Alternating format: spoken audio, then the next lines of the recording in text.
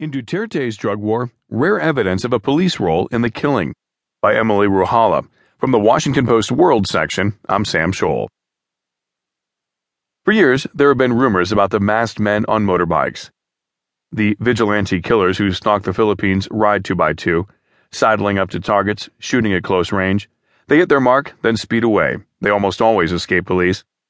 Since President Rodrigo Dutertes swept to power promising to kill all the country's criminals,